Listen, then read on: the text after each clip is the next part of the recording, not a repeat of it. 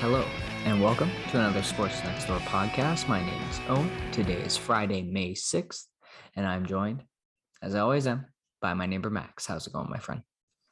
It's been a week of summer weather, decent work. Got out to a show last night. Bad Flower were great, and lots of playoffs.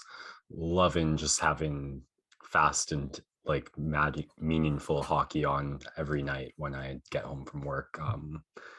It feels like summer, I guess. Awesome. Yeah. NHL playoffs in full swing, NBA playoffs in full swing. It doesn't get much better than this time of year with the spring sprung and feeling that summer weather. And it feels especially good when your hometown team gets a big W on a night like tonight. That's right. The Toronto Maple Leafs go up 2-1 this series. Game 3 ending less than 20 minutes out. We're fresh here, and it's almost been a week. We have a lot of playoff action to catch up on here. Yes, we do. So I don't know about you, but I'm ready to jump right in because it is nearing my bedtime here as we stayed up to watch the end of the hockey game. But I'm so thrilled to talk about the Leafs getting a big 5-2 win over the Tampa Bay Lightning. Couple of empty net goals to seal things off by Ilya Mikheyev. Gotta love to see it. One of my Tim Hortons picks tonight. So rack up the points for the boy. Clutch empty netter from Ilya. And the Leafs take a 2-1 series lead on the road. Max, initial thoughts? Yeah, I feel like this series has mostly played the same way. It's been a very defensive, dot your I's, cross your T's affair. Both teams really doing their best to limit the other in the transition offensively. Special teams incredibly important, and each game has kind of come down to which goalie can make the big saves, which team can convert on the special team opportunities, and then which team has a couple bounces go their way. I feel like that's been the story each and every game, maybe a little bit more just the Leafs surprising upsurge in game 1, but really since the second period of that's been how this whole series has gone. And tonight, game 3, all of those things going for the Leafs. The special teams power play early. They build on that beautifully to get out to the 3-0 lead. Sure enough, the Lightning come back. A third period where they're up 3-1 going in, the Bolts push is coming. They spend most of the game in the defensive end, the period. Jack Campbell with a couple huge saves. And this team does just enough where it feels like we were under attack, but never so long under siege. The shifts with the icings never piled up to 3, 4, 5-minute stretches of in the zone. And I don't know about you, but watching our team take care of the lead in the third period was really therapeutic and healing for me. So I'm coming off a high watching that. That's been the theme of this Leafs team, obviously, in many years previously. We were very well used to them blowing leads in dramatic fashion. But this past year and a little bit more, Sheldon Keefe has started to really, like you said, tighten things up. And this is a team that most of the time does a great job holding leads now when they have them going into the third period. And this is best defensive core they've had in many years. Justin Hall drawing into the lineup tonight and taking a penalty, but getting key ice time. He's been in those spots before. And then, of course, Muzzin, Giordano, experienced veterans. Morgan Riley now has been through it. TJ Brody been through it. Like it's a defensive core that was able to hold things down and get a little bit of help from your forwards and just fend off this relentless Tampa Bay attack. It truly feels when they get a power play that they're going to score every time. And that's kind of the biggest storyline for me personally in this series was how the refs really involve themselves in the first 2 games. And I kind of seen it across all the series where a lot more calls than you would typically see in the playoffs. They're starting to call things a little bit tighter than we might be used to in previous years. And the big difference tonight for the Leafs was they stayed out of the penalty box and didn't take some of the really dumb penalties that led to their downfall in game two. So nice that they were able to stay disciplined. Only 3 penalties tonight. And that was a big key for them pulling this one out, not giving that Tampa power play any extra time to play with a man up. This is really why I need to take notes while watching games, because there have been so many penalties called going back to game one that I had some thoughts on it at the beginning, and I've lost most of those. Namely, I really liked all the cross-checking calls against the Bolts in the first game. No home team bias there. I thought they set a pretty clear standard on when a guy's down on the ice, you can't use your stick to keep him down. And when a guy doesn't have the puck, you can't thwack him in the back with your stick. But a bit of cross-checking in a defensive setting where the player has the puck, okay. I thought they set that standard well.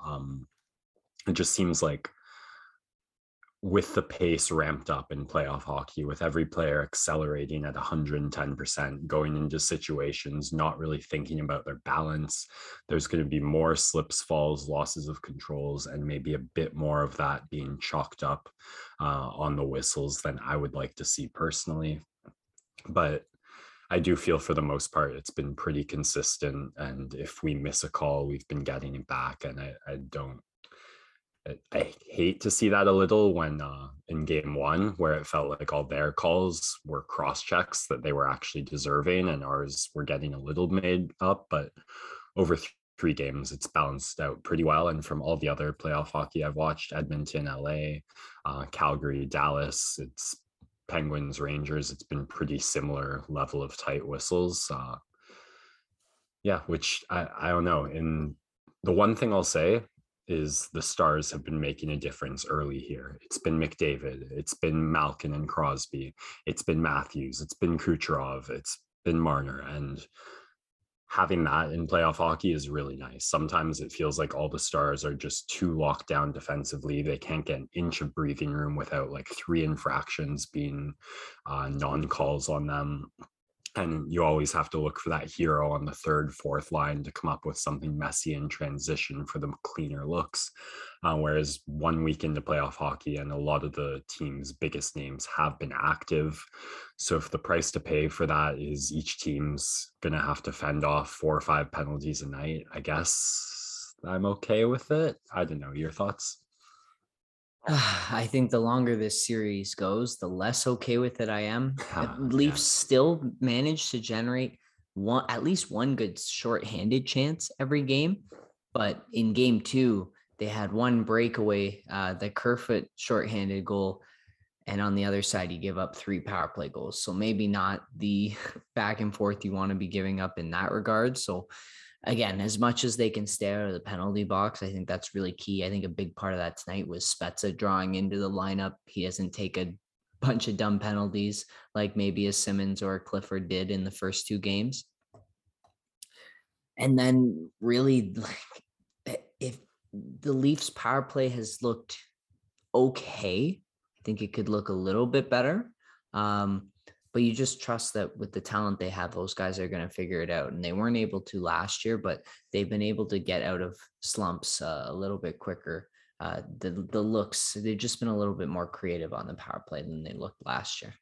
Yeah, tonight interesting because I thought the second line would, after the first line taking an extended minute 20, that second line was coming out and putting on a clinic on how to make a clean entry and then sustain puck possession and generate like a B grade scoring chance consistently. Whereas we just watched that first line look nervous in transition and unable to get it going. I agree. It's not a slump. There is confidence right now that we get 4 power plays a night. We're getting at least 1 goal off of that. And we did not have that confidence this time last year. So that's certainly something to be grateful for. But I feel like that first line needs to steady some nerves or something, because there's no excuses for how much better the second line looked in game 3 tonight. Sorry, my attention wavering a little. The Edmonton Oilers off to a 2-0 lead early up on the Kings. Looks like Zach Hyman gaining on the power play. The first goal, a beautiful give and go between Draisaitl and McDavid. Draisaitl, another one of my Tim Hortons picks tonight. Rack it up. Oh, yeah. I overall looking at this Leafs Lightning series, it was never going to be easy. You're up against the two-time defending Cup champs. This team knows how to win playoff series, and it's going to be a battle. I wasn't surprised to see Game 2 turn out the way it did. I wasn't surprised to see the Lightning score at least one goal in that third period with the Leafs up and have to defend that initial 3-0 lead. But I like the way this team's battled, and I think our chances in this series are as good as it can get. And I'll say, if we can beat the Bolts, we can go all the way. Like, this isn't a make it deep and get your reps in type of playoff year. This is Yeah. you have the team to do it, and you've got to go out and earn it from day one. But once you do that, the momentum could get going. So I'm a happy Leafs fan, I think, right now. Yeah, and it's as good of a spot as you could ask for 3 games in against the Tampa Bay Lightning. Andre Vasilevsky normally is stout, staunch, does not give up an inch, and the Leafs have now scored 3+ goals in all 3 games of the series so far. He hasn't looked unbeatable. I mean, he still is undefeated in the last 3 years, coming off of a playoff loss, so it'll be a big game on Sunday for them to try and break that streak. But if he's not world beater, then that's huge for the Leafs, and they're getting contribution up and down the lineup. Like, obviously, you need your top guys to be scoring. Tavares now hasn't scored in 12 straight games. So hopefully get some production at him. But you're getting a goal from Colin Blackwell. Camp has 2 goals in this series. That's more than he scored all year last year in the regular season. And Morgan Riley contributing on the power play. Just when you have all lines clicking the way that they are, then there's no excuse at this point being up 2-1 in this series. You now just have to win 2 out of the next 4, and you're on your way. It's a pretty good place to be in. That's really all I've got on this series, and that's by far the one I've been paying the most attention to. I don't know where your sense for all around the league is at. Yeah, it's there's been some chippy moments in some of the other series. Boston fans believing they got a poor whistle is some of the biggest comedy that I've heard in the last couple of years. They do get a big win tonight, though, behind their home crowd, and get one step closer to evening things up with the Hurricanes, who are now down to their third string goalie. So we'll see what happens there. Minnesota and St. Louis, kind of that underrated series that we were very excited for. Things are very physical between those teams, and it looks like Kirill Kaprizov is imposing his talent as kind of going out, being the best player on the ice. So he's been really great so far through the first 2 games in a period. And then, like, the other series I've been dialed in the most to would be the Rangers and the Penguins. And Yeah, the New York Rangers, I would say, are definitely the more physical team right now. And if not for a couple of questionable calls not going their way, they could very easily be up 2-0 in this series. But Crosby and Malkin have had their special moments, especially Sid's one-man effort there. And Pittsburgh has not won a playoff series since 2018, which is wow. hard to believe, but I mean, it could very well continue. This New York Rangers team looks really good, and it's tough to beat Igor on a night-to-night basis. So I'm really intrigued to see how this one goes as it gets a little bit deeper. Well, heading into the playoffs, I talked for that series about how if you can give pauses to this Rangers team, throw them off kilter, off balance, get them scrambling, I think that's where the Penguins' chances, and that's what I saw in Game 1. With the rallying efforts on the Rangers getting denied a goal minutes left in the third period that probably would have sealed it for them. And the Penguins were just better able to hang in, keep pushing, keep running the game, and pull out that triple OT.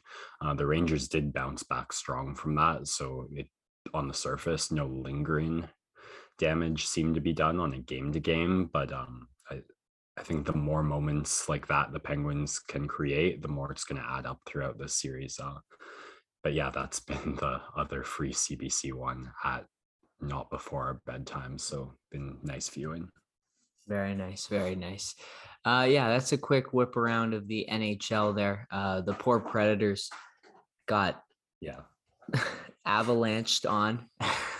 And then second game kept things tight. Connor Ingram, the very, very young goalie, stepping in and standing on his head, but you cannot stop Cale Makar. He is just ridiculous. And he scores the OT winner last night to bring Colorado up 2-0 in the series. And that one looks to be the most lopsided out of the 8. Everyone else, at least one team is on the board here, and that's NHL playoff hockey, man. Lots of parity, and all these series are going to go deep, and we're going to have plenty of opportunity to enjoy that as it moves along.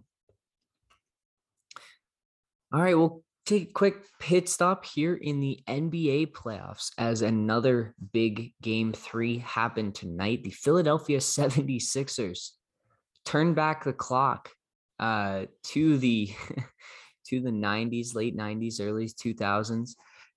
They get Miami under 80 points, I believe, for the game. Very, very staunch defense. Jimmy Butler was the only one who could score for the Miami Heat tonight. They got little to no contribution from anyone else in the lineup. I don't think Kyle Lowry scored a bucket, which is dreadful for Miami, as they were in the driver's seat of this series with no Embiid. Doc Rivers refused to embrace chaos and go small, instead playing DeAndre Jordan legitimate playoff minutes, which was just shocking. And Miami was able to take advantage. They didn't really run Philly out of the building in either game, which you probably would have liked to see with no Embiid on the floor. And now with him back, they get the one game that Danny Green shows up in the entire playoffs. They got that tonight. And Embiid wasn't super spectacular by any means, but that was because Miami was trying to force the ball out of his hands, and Philly was able to get that secondary scoring. Miami was not. And that's a big win for the Sixers here going into game 4, potentially able to even up the series.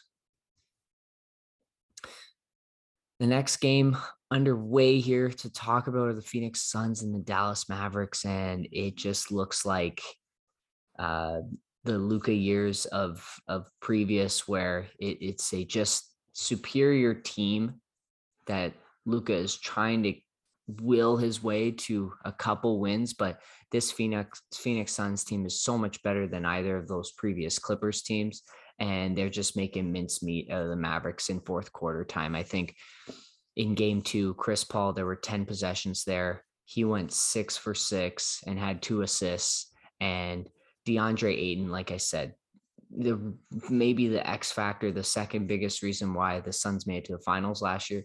He is maybe the most important piece in this series, just in terms of dominating the paint on both ends. He's the largest guy by about 70 pounds, and he just eats up space. He gets rebounds. He can switch and defend on the perimeter as well. And he's just been a nightmare for the Mavericks so far in this series. And it looks like Phoenix is going to be able to roll them pretty quickly and rest up for the Western Conference Finals here as they battle it out here. Dallas does have a lead at home with the home crowd behind them, but really doesn't mean anything if it's close going into the fourth, because Chris Paul, someone lit a fire under him in that Pelican series, and since then he has been lights out in the last few games.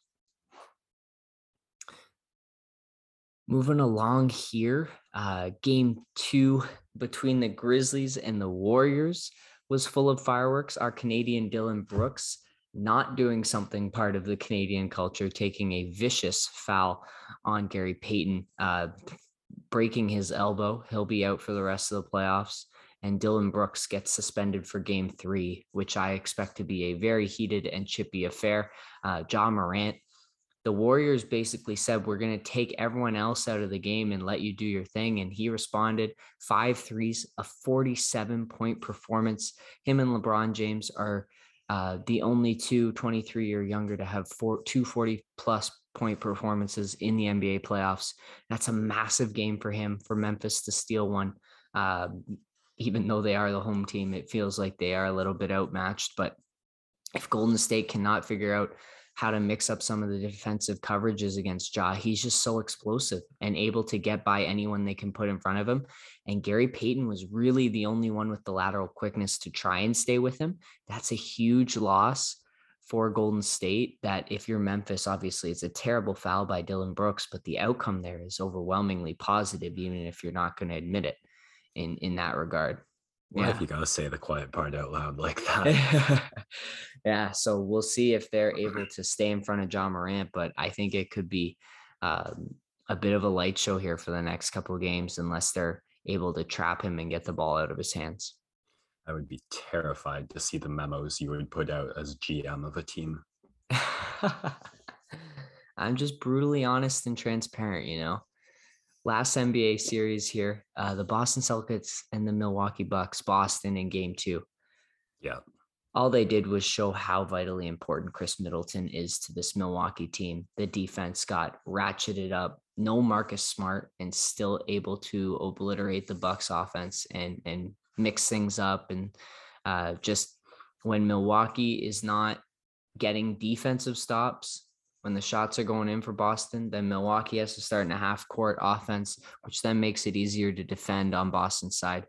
Grant Williams has been fantastic, doing about as good as a job that you can on Giannis Antetokounmpo in the prime of his career right now. And if the shots are going like they were for Jaylen Brown and they're able to keep Milwaukee in that slower tempo, then Milwaukee's really missing out on that extra creation that Middleton provides in a half-court setting with just some of the mid-range looks he can get. Drew Holiday is great as your third option, but he's not the guy you want creating every possession as your point guard. And it's going to involve a lot more touches for Giannis, I think, in the post and on the low block, maybe some off-screen action curling into the paint, but they're going to need a superhuman performance out of him for the rest of the series, which is very, very possible. You could chalk him up for 40 and 18 for the rest of the series, but that just still might not be enough. And I still think Boston is probably favored here to win in 6 or 7 in this one, and which didn't seem to be the case after game 1. But Middleton, right? He's an all-star. He's the second best player on that team. It's a huge loss.